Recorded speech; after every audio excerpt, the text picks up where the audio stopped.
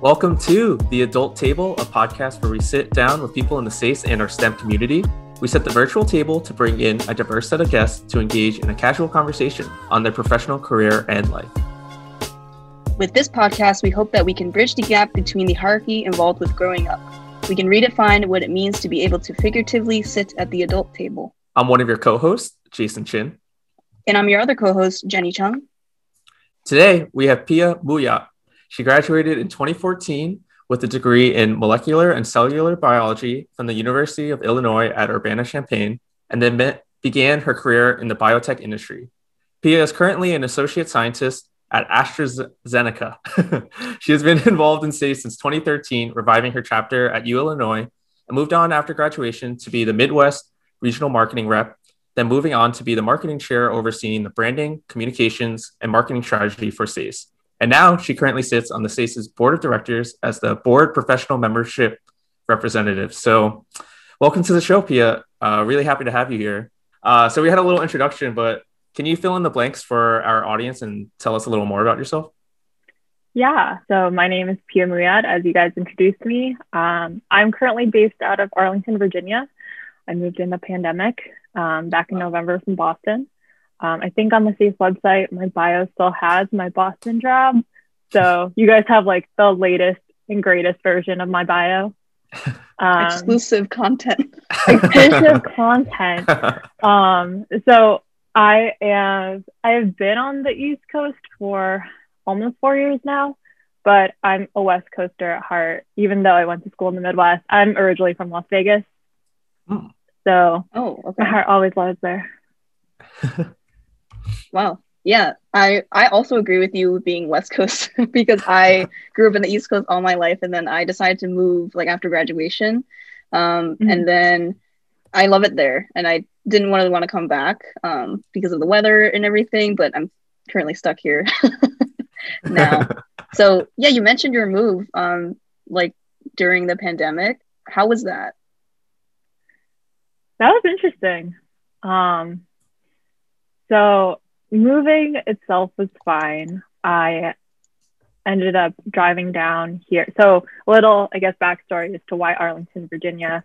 I had been doing long distance with my boyfriend, and, you know, pandemic makes it a little bit difficult to like fly back and forth.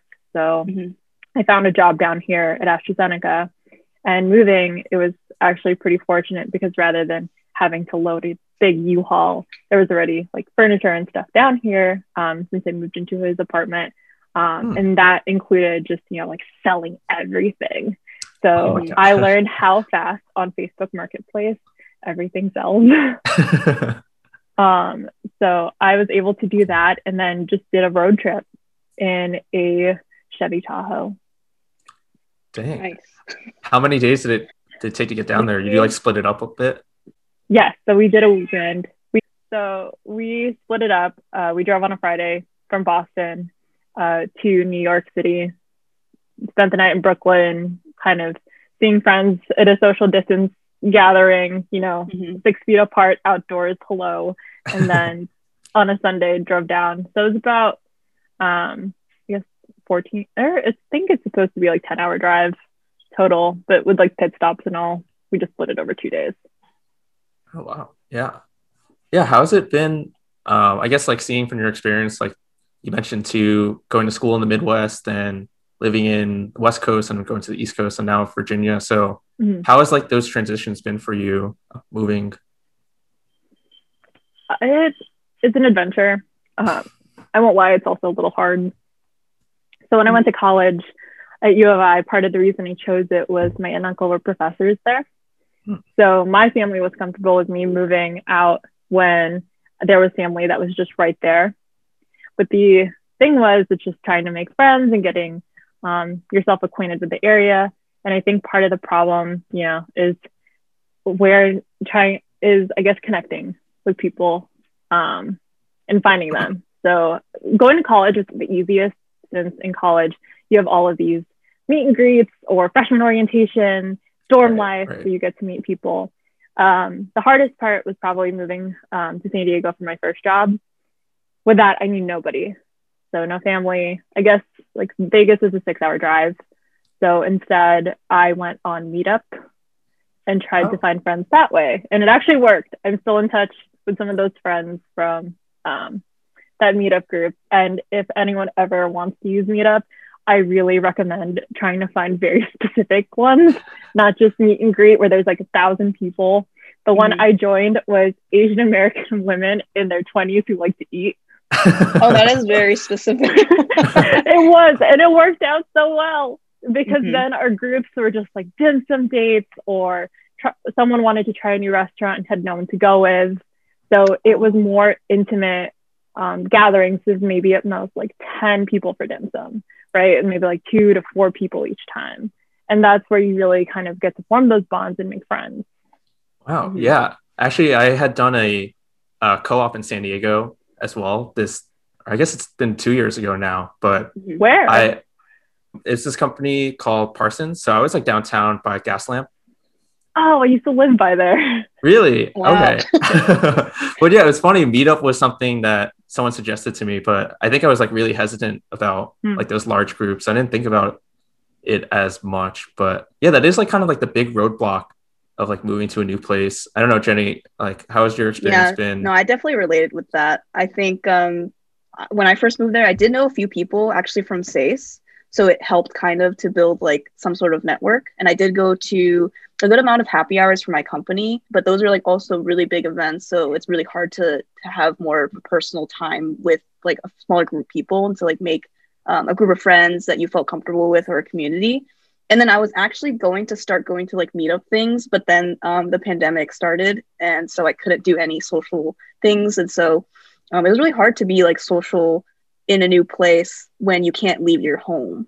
So I guess going along with that, like since you started work during like quarantine and everything, how was that transition for you?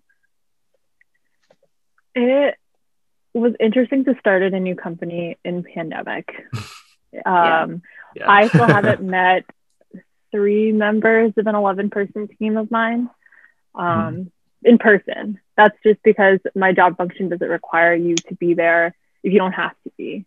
Whereas before, my previous jobs have all been very lab centric, and we were deemed, at my last job, since that's when the pandemic hit, we were deemed lab essential. So we could still come in, you still had that camaraderie, and you also had like that pre-pandemic camaraderie. And this time you're trying to do like virtual happy hours, one-on-ones, trying to get to know people, but it's not 100% the same, but I think it'll do, right? Because if you can be on site or just try to plan those little times where you can get to know each other outside of, hey, we have work stuff to do, I think that's very valuable, because you miss out on, you know, the water cooler chats or the let's go run out and get boba chats.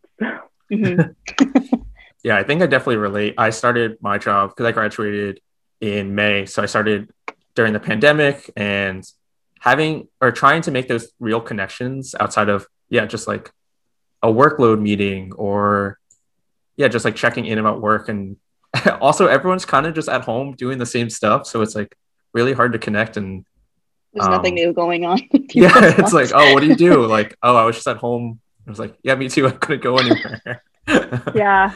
You're trying to find the hobbies in pandemic, or trying to figure out what you're going to do on the weekends, because the response is like, what I do on the weekdays, except I don't log onto my work computer.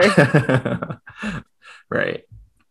Also looking at your work experience. So I know you mentioned that you moved to Virginia because of your like long distance relationship, but something that stuck out for me was that because you're jumping around, I guess like when you're starting off as a new job, you're trying to understand like if you really like that work, or if you find passion from it, or if you like the culture. So I was just wondering what your thought process was of moving to other companies.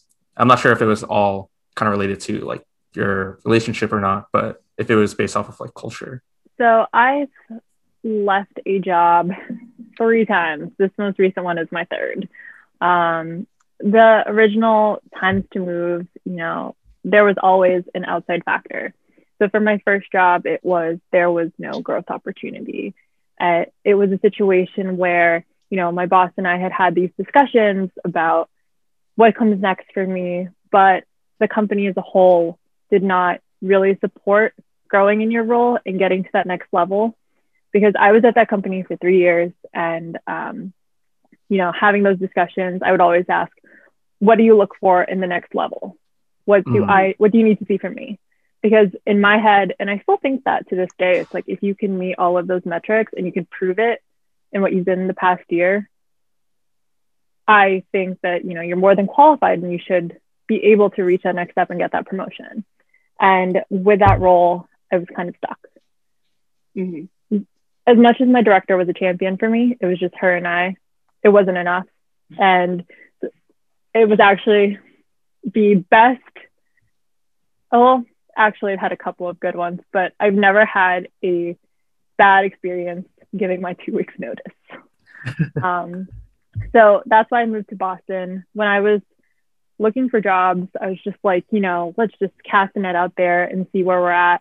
And it turned out, there were two opportunities. I could either go to Maryland and work for the NIH, or I could go to Boston, where the startup biotech company was going to meet my offer and give me all these opportunities. And they actually flew me out for an interview. And it was so exciting. Mm-hmm. And I really liked the team and the boss. So I did that and made the decision to go to Boston. With my time in Boston, I moved to a different job just because I thought this other company had cool technology, and my previous company had also like some financial issues. So it was time to, grow as an individual, but also feel more comfortable that I was going to be in that role for a long period of time. I see. Yeah. I think for both Jason and I, since we're like still new-ish in our careers, where we just started a job recently and haven't really been in it for too long, I guess for me, because I was having a lot of discussions with friends and stuff too, and they're like, I'm going to start job searching in like the next year. And I'm like, wait, I just started this one. Should I be doing that too? I guess it depends on the person and kind of how they feel about a company and whether or not they can grow in that company in terms of promotions or like having more responsibility in whatever role they're in. So I guess it's always interesting to hear that from your perspective, where you actually been through a couple of experiences of that sort. Whereas I don't think I've necessarily heard or like know many people, since all my friends are like the same place right now. Yeah. So I think it's like nice to hear that it's okay to like leave your company if you don't feel like it's the right fit for you. And I think that's I always hear mixed things. So 100%. I think if you're not feeling fulfilled in your role, or you don't feel like you're growing, you should probably start reevaluating if that's what you want to do every day.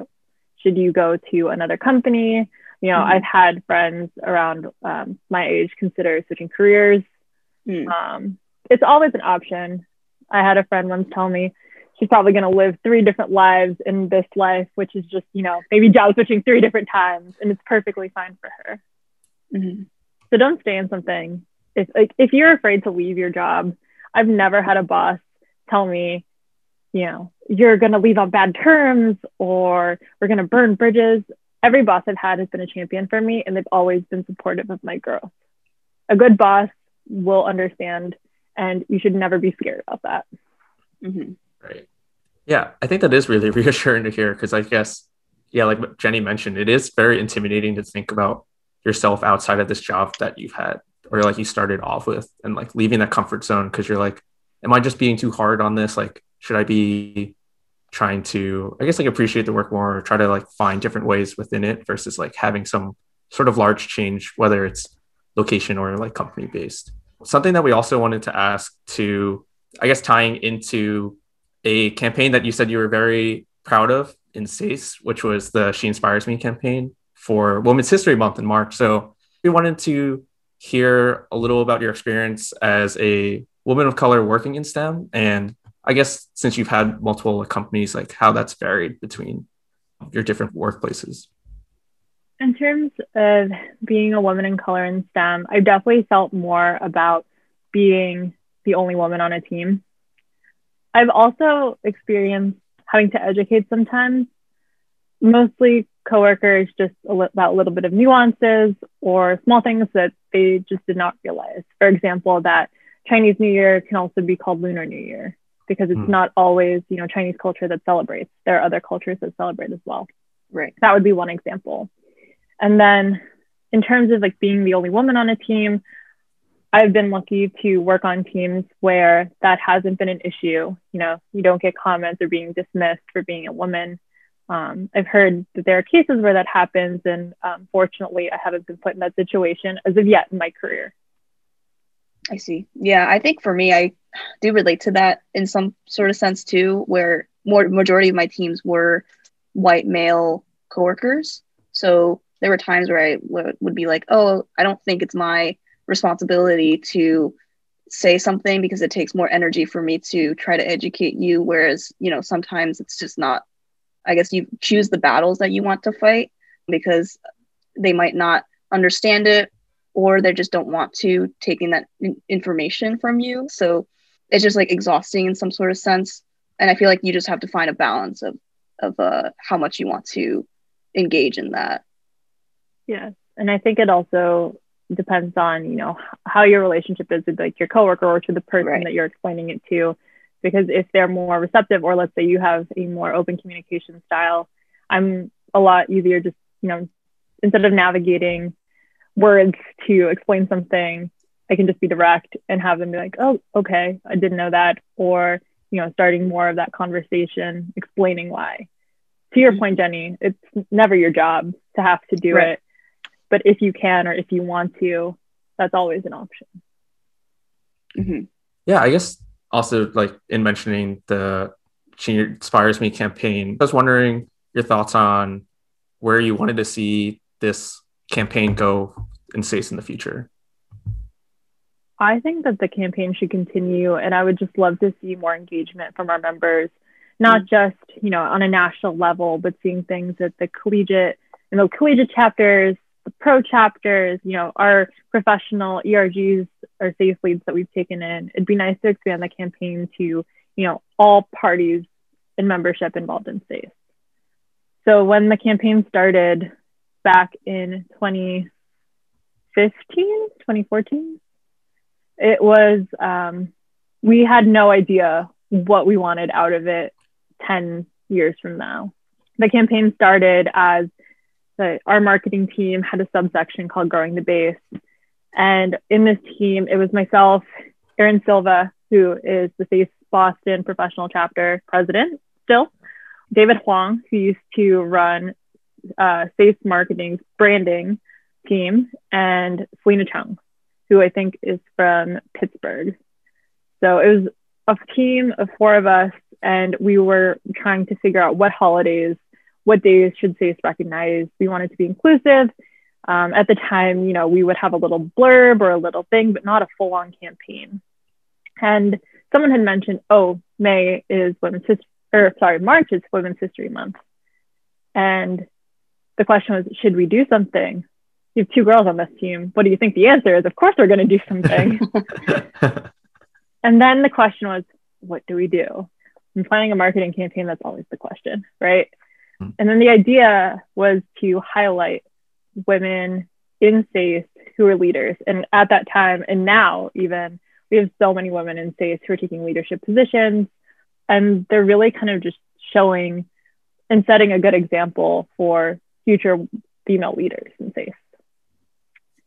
And our campaign ended up being, I think we highlighted over 15 people at the time. So it was mostly, a lot of volunteers, some standout collegiate stars. And we asked them, what's it like? What do you do? What is your role? How has your work culture been, or even school culture, being a woman of color, and then asking advice. And we kind of just compiled everything and released it in March as one big resource to, 1, recognize the women, and 2, provide advice for people at all levels. We wanted to make sure we highlighted people who are working, people who are studying, and really paint the picture that SACE supports female leadership. Yeah, I think that the campaign was, from what I saw, I remember when it first came out that I was like, wow, this is a cool thing that SACE is doing. I forget that if it's still happening. is it still something that they're planning on doing in upcoming March? Do you know? I believe so. Okay. Yeah. I no longer run marketing, so I'm not sure of the details. I see. Yeah. She inspires me, has always been in SACE in one form or another. Okay, the campaign might change, but the message is still the same. Mm-hmm. I also had a question about like your involvement overall in SACE. Like I know you had a bunch of different positions and everything, going from like your collegiate to marketing and then now board of rep. So I was curious because I think SACE, in terms of like coming from a SACE, like a STEM background and stuff like that, aren't really wanting to do like marketing or like brand stuff. Was there anything that compelled you to go into marketing for SACE? At the start, to be honest, no. How I have to explain the story. How I got into marketing. So it was really the passion for SACE and what it represented and what it could do for the membership base and future students that made me want to continue to volunteer. And after college, the thing that I knew that everyone did was apply to be an RC. Mm-hmm.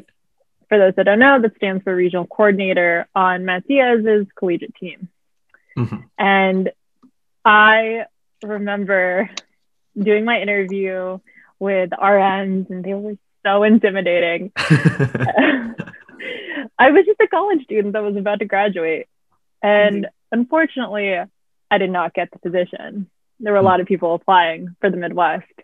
I got an email from Alvin Lim, who was the SACE marketing chair, SACE legend, still, but marketing chair at the time.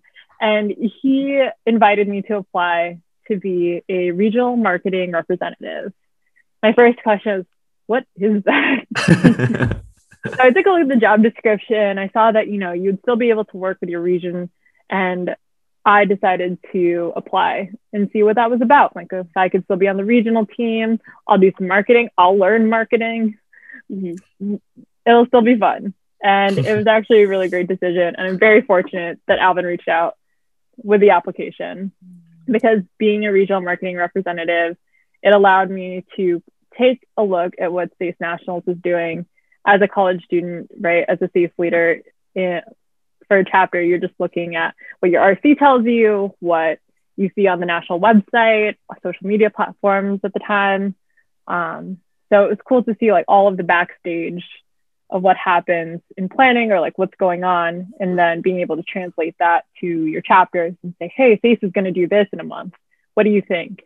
And being kind of that direct link on the marketing side, and also to kind of clean up the brand of SACE and make sure that, as we move forward and grow bigger as an organization, that our marketing is on point. We're reaching the people that, need us. We covered a lot of like SACE stuff and like professional stuff, but I guess we also want to know you as a person. So I know that I've interacted with you, like I think through some like SACE Boston Pro get-togethers. That was like a while ago when I was still there at college. So I didn't really get to talk to you that much. I think I was like not even of legal age yet. At the bars, maybe, I don't remember, but basically it's okay. We met at a totally fine coffee shop, park. Yeah. It was a restaurant that may or may not have had a bar. Who remembers? Yeah. I mean, SACE has like both. They play hard and they work hard. That's the motto. Jenny lives it to the fullest. First. You have to work hard. Work hard first. Yes, hard. That is true. Yeah. Yeah, I guess I just wanted to ask some more of a general question about like you in your life and how you transitioned from, like college to young professional, and how that's like changed your mindset in terms of, your interests, hobbies, like your friendships, finances, and all that sort of things, like how your mindset has changed in that transition of your life. So transitioning from college to work, it was interesting because once you're done with work, you have nothing to do. There's no homework. It's just right. Like, for the first couple months when I started working, it's just like, I really need to find hobbies. Right. So it was just a lot of, oh, what did I start doing? I started, trying to find time to work out after work, or at the time I just moved to San Diego, so trying to go to meetups was the big thing, because I was trying to make friends and like find that group that I could hang out with there. It was also just, I got into hiking when I was there. Yeah. So it was a lot of fun going, like, driving around, and the weather's perfect all the time. Winter, it's cardigan weather, as I'm sure you guys know. So it was just nice to be out and about, which is something I kind of miss in pandemic times. Right. And then as well as that, trying to figure out insurance and like 401ks and all of that, because when you start a job, right, they give you the introduction and they give you all these pamphlets and these booklets to read. And I'm like, all right, I know I need to do this. Like, I know that a 401k is for retirement. But then reading through that, I'm like, what else does it mean? I think Google has been a great search, and also just asking parents. They were my first resource. So when I was trying also to like make friends, start a new job in a new city, I was also like calling my parents every day. I'm like, I miss you guys. And also just, what do I do with this? Or what does this form mean? Because no one really teaches you how to adult. That's true. And at least in like the high school that I went to and like the college I went to, financial literacy was never a requirement. So I think that's something that you're still learning, as a young professional when you get out of college, to really figure out, what exactly do these terms mean? Like, what do I need to do to buy a house? Or like when you figure out like there's so much paperwork for certain things, buying a car, it's all new stuff. Yeah. And it can be a little scary. Yeah, I think that's kind of one of the goals that we had in starting the adult table, in understanding that a lot of people probably go through the same struggles of like this adulting phase. I think financial literacy is like one of the big things that people are very like, not like clueless, but like is like a strong learning curve of like picking up that stuff. Definitely related to like I got like that package of like 401ks and all your like stock like your information. And I like read it for like an hour and I was like, all right, I need to call my parents now. I'm missing something. But so yeah, we're talking about taxes and stuff. And I think something that people are thinking about a lot too is like buying real estate. And I had recently just moved in the past year to my friend's house, who bought a house like in Southern California, and I moved in because it was cheaper and like living with friends. And he did do a lot of paperwork to get that house. Did he write a love letter? No, what is that? So it's this. You're laughing at this, but this works. 3 for 3. 3 for 3. So I have heard stories that what people do now is that when they're submitting all of their things to put it in offer, you write a letter to the owners who are selling it, explaining who you are as a family, or, as a single person if you're buying a house by yourself, and you're trying to appeal to their emotional heartstrings about how, you'll take care of this house, you see a future in it, etc. For example, I have friends who just recently bought a house, and he's written things like, we want to raise a family here. I want her to have a home to enjoy, and she makes me laugh every day. I want to make her laugh in this house. So it's really just emotional heartstring. It's a cover letter, right? Yeah. For why you want to live in this house. Yeah, that's crazy, because I would not have thought of that in terms of like, oh, I just need to do all this financial stuff and like make an offer, I guess, that they would want. But I guess they probably have some, sentimental value for like who they want to have the place next after them, if they've lived there for a long time or something like that. So that's really interesting. When you're in the market. Yeah. When you're in the market, especially now, I think housing prices have gone up, right? Because people are trying to like really have a place of their own in a pandemic life, and it's easier to, go outside, have a yard. That's true. More rooms to see, as opposed to being stuck in a building. So I don't think it can hurt. I mean, you could either up your offer or you just write an emotional letter. Yeah, you have nothing to lose, right? Writing the letter. It's interesting. Yeah, Jenny, I think I agree. I don't think I would have ever thought that like people selling property would care, but you like grew up in that house or something, you have such an attachment to it and everything. I also think it depends. Like you need to know who's selling the house. And I think you do. Mm-hmm. Like when you're taking a look, if it's someone Right. that just bought it to flip, maybe not the best person to write it to. Do your research first to see whether or not who you're making the offer to, and if they live there. Because that would be awkward. 100%. Would be a little awkward. This whole emotional letter, person's like, I just flipped this. I don't care. Yeah. Damn. Right. Okay. All right. Next time we see our listeners, we're hoping to hear a lot about people who successfully wrote love letters and bought some real estate.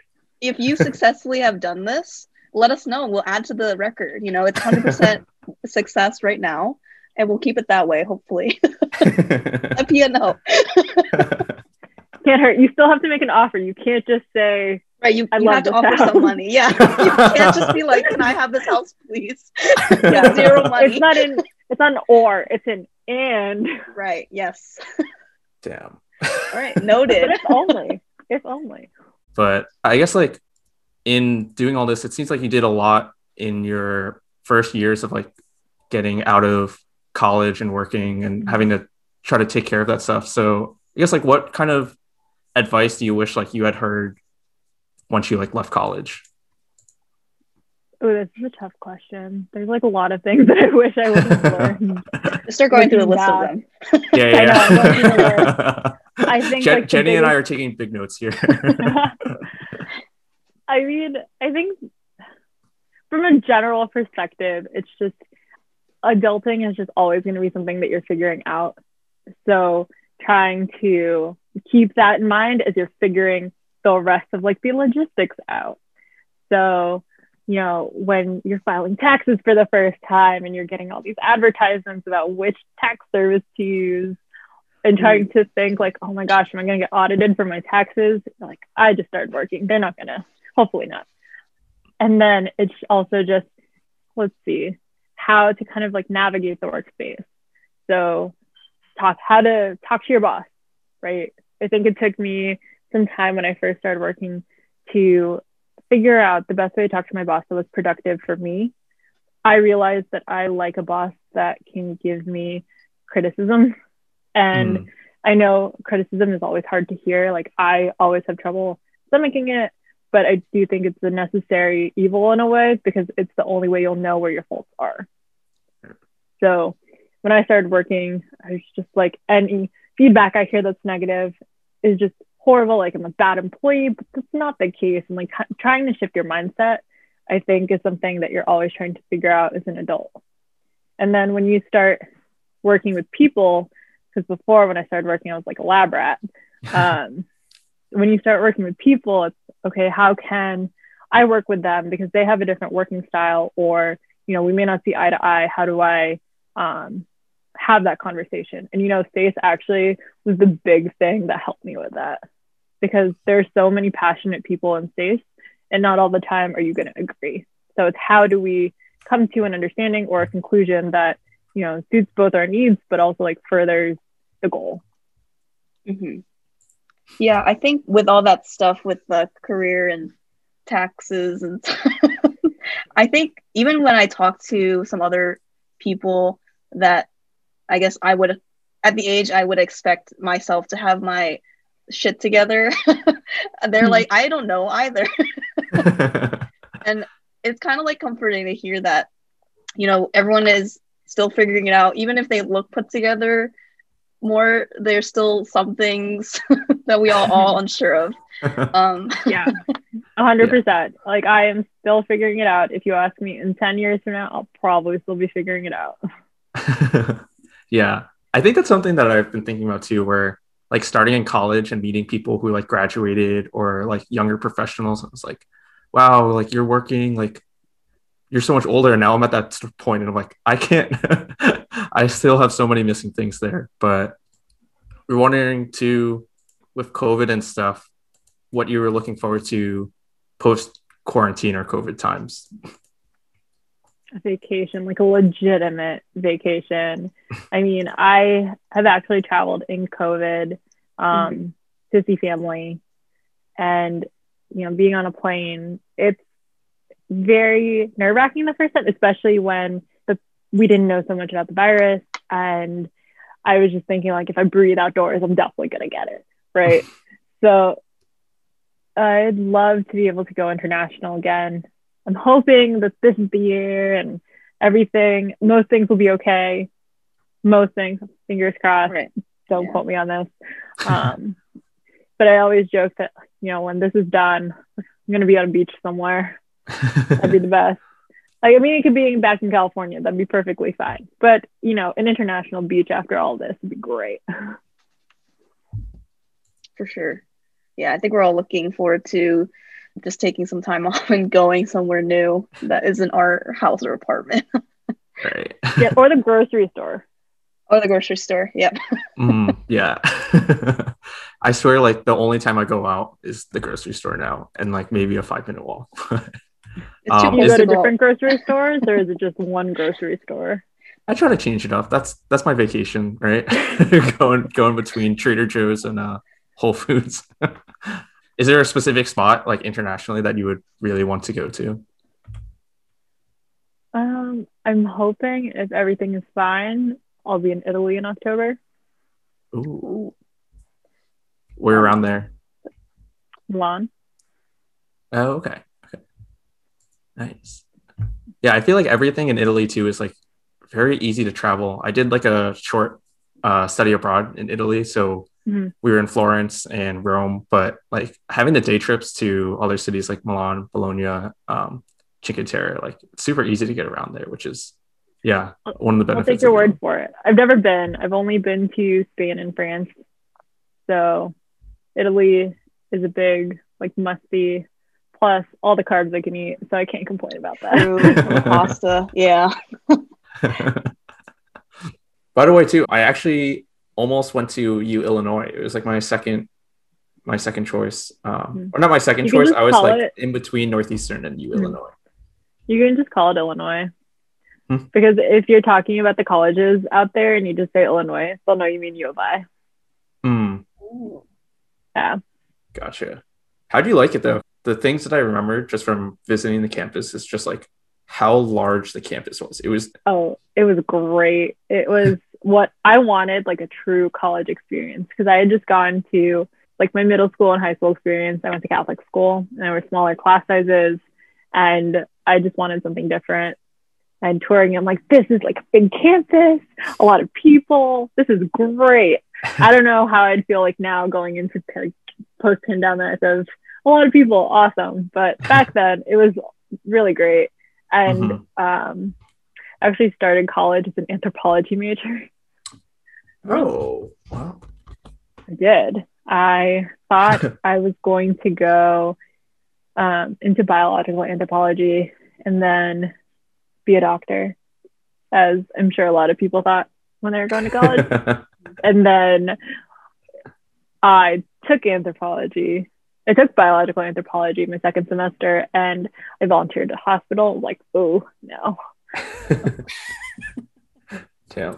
Actually, we were just talking about this before you jumped on, of like choosing your major before, because it's like I had like chosen civil, but it's kind of weird thinking that I had chosen my professional career when I was 17 or whatever, and like did not know anything about any other like fields or studies or anything.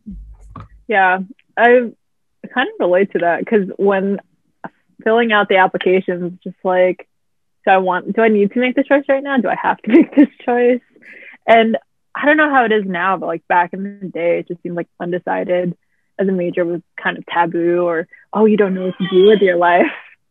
So I actually had a high school friend who, majored in undecided when like general studies when she started college, and it really worked out for her because she was able to take classes in a bunch of different things and then figure out like what she wanted to do. Whereas like you're right, like you're making that decision to do one major, you're kind of siloed in that without enough classes to explore or really figure out if that's what you wanted to do. Yeah, actually I did that too. When I applied for colleges, I actually applied for a different one per college and then just saw what I got into. And the Northeastern happened to be the one where I actually applied undecided, the only one where I applied undecided. And then I got in like through their exploring program too. But then I just so happened to take only STEM class. Yeah. Yeah. What field do you think you would have wanted to do if it wasn't in STEM? Not in STEM. Oh man. If it wasn't in STEM, I actually would have gone into sound engineering. Well, I don't know if it counts as STEM, like sound design for theater. Oh. So I actually applied for that when I was applying to college. Oh, okay. Oh, that's like a specific like area of study that you can do. Yeah. So you could, if it's, how do they call it? It's just like some call it like stagecraft or technical theater, I think is what they call it in some areas. But back then I was a theater kid in high school, and I was always just like behind the scenes, like working a mixing board and helping set up speakers. I thought like this is so much fun. And being in Vegas, my high school director, her husband worked on the Las Vegas Strip for some of the shows, and he was like an actual sound designer. So I think we were a little spoiled in that we had someone who had the professional experience, kind of gave us that insight of like, oh, this is so cool. I'd love to do this. Mm-hmm. And then I think my parents were very funny in that they entertained the idea. They're like, sure, fine. I think they knew. They're like, we'll let her see this is what she wants to do. And had I not gone into STEM, I think I would have done that. I think now with pandemic, I'm a little fortunate that I didn't, because I'd probably be very much out of a job, which is unfortunate because like the arts and like the hospitality industries has like really suffered. Mm-hmm. Have you tried to do any just like small theater? I've done it when I was in college. I did it for fun. There was a venue there. I think it would be cool to do it outside of like an actual theater show, because they had, you know, a bunch of different people come in, like smaller artists that eventually like blew up. It'd be cool to do shows like that. But I did Rocky Horror with them. And if you've never been to a Rocky Horror Picture Show viewing, it's very interactive, because they show the movie and then they have people play the actual characters in front of you. And then they like grab people from the audience. And if you don't like interaction or like being up on, you probably should not go or like sit in the very back. But that's what it was. And that was just a lot of fun, because I think people that, you know, work in sound design are super cool and they're very chill, always have fun stories about so-and-so that they worked with at one time. And I still like seeing like Broadway shows, and I'm going to miss, I still miss live shows. I did it a lot when I was in San Diego, and then some in Boston. Whenever there'd be a show, sometimes I learned to go to shows by myself sometimes, and just really enjoyed the music. Mm-hmm. Actually, yeah, my first show by myself was in San Diego. I saw Miss Saigon. But it's funny too, because I grew up in New York, like not the city, but Westchester County outside of it. And my siblings were part of like the Miss Saigon shows. They were Tam. I'm not sure if you know the show, but like they were like the little kid in the show. So they got to do that. So they were on like Broadway shows too. Oh, that's cool. Yeah, I missed out on it, but I think they just like stopped doing Miss Saigon. But my parents also told me I'd be too obnoxious of a kid to be good at this role. Like I'd be like too loud or couldn't stay still, and like that's kind of like all you do like as that role. I'm sure there's a role that you can fill, then that would be perfect. All right. We have a speed round that we usually do with our guests. So we just have a few questions, and you can answer them. I guess the point is to answer them quickly. But if you want to go into a tangent, no time. No, it's not timed. Okay. Don't feel too rushed. Yeah. Right. Yeah, it's like it's like sort of a game we do every show. So all right. So first question is, what are 2 or 3 things that you can't live without? My iPad and a good face mask. Ooh. Good. Okay. Do you have a favorite book, or what are you currently reading now?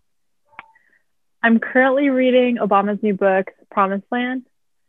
My favorite book is Love in the Time of Cholera. It's Gabriel Garcia Marquez.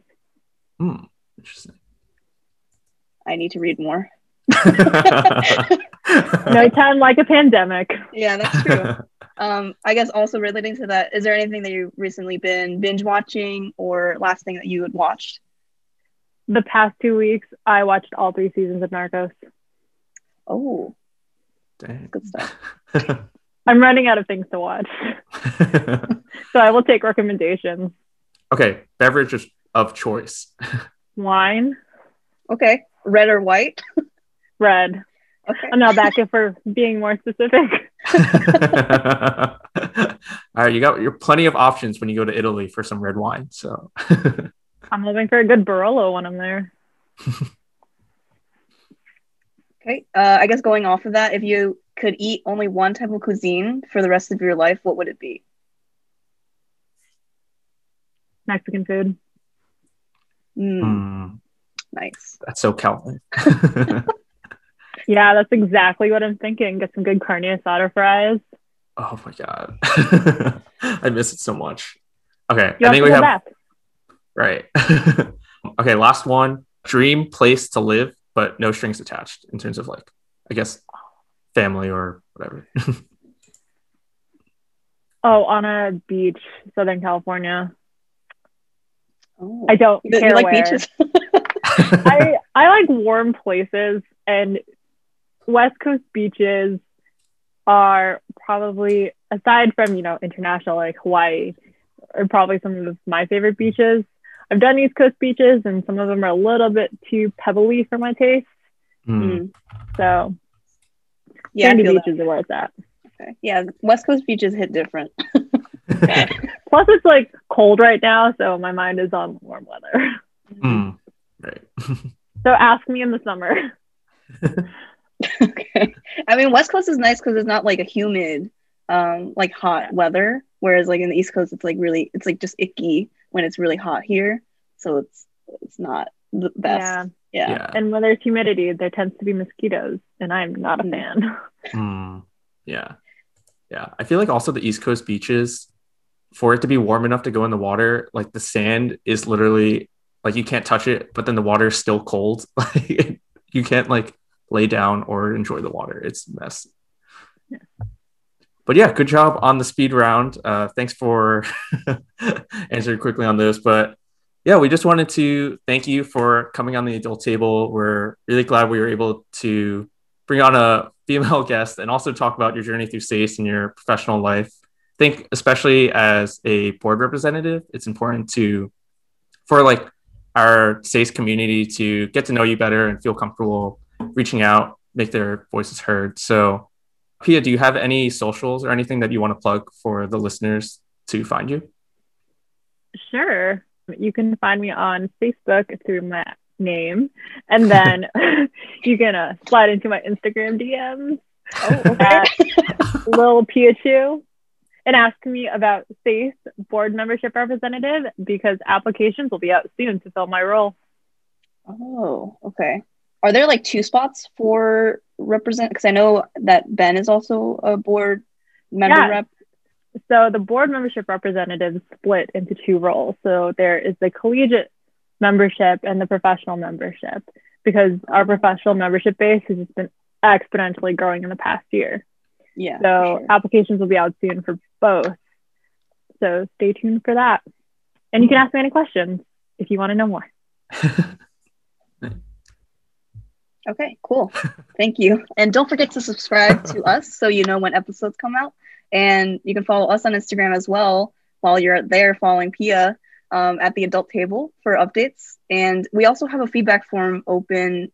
So if you have any suggestions for any future guests you want on, or questions that you want answered, or any general feedback, we'd love to hear that from you. And you can find that in our link tree in our Instagram bio for more information.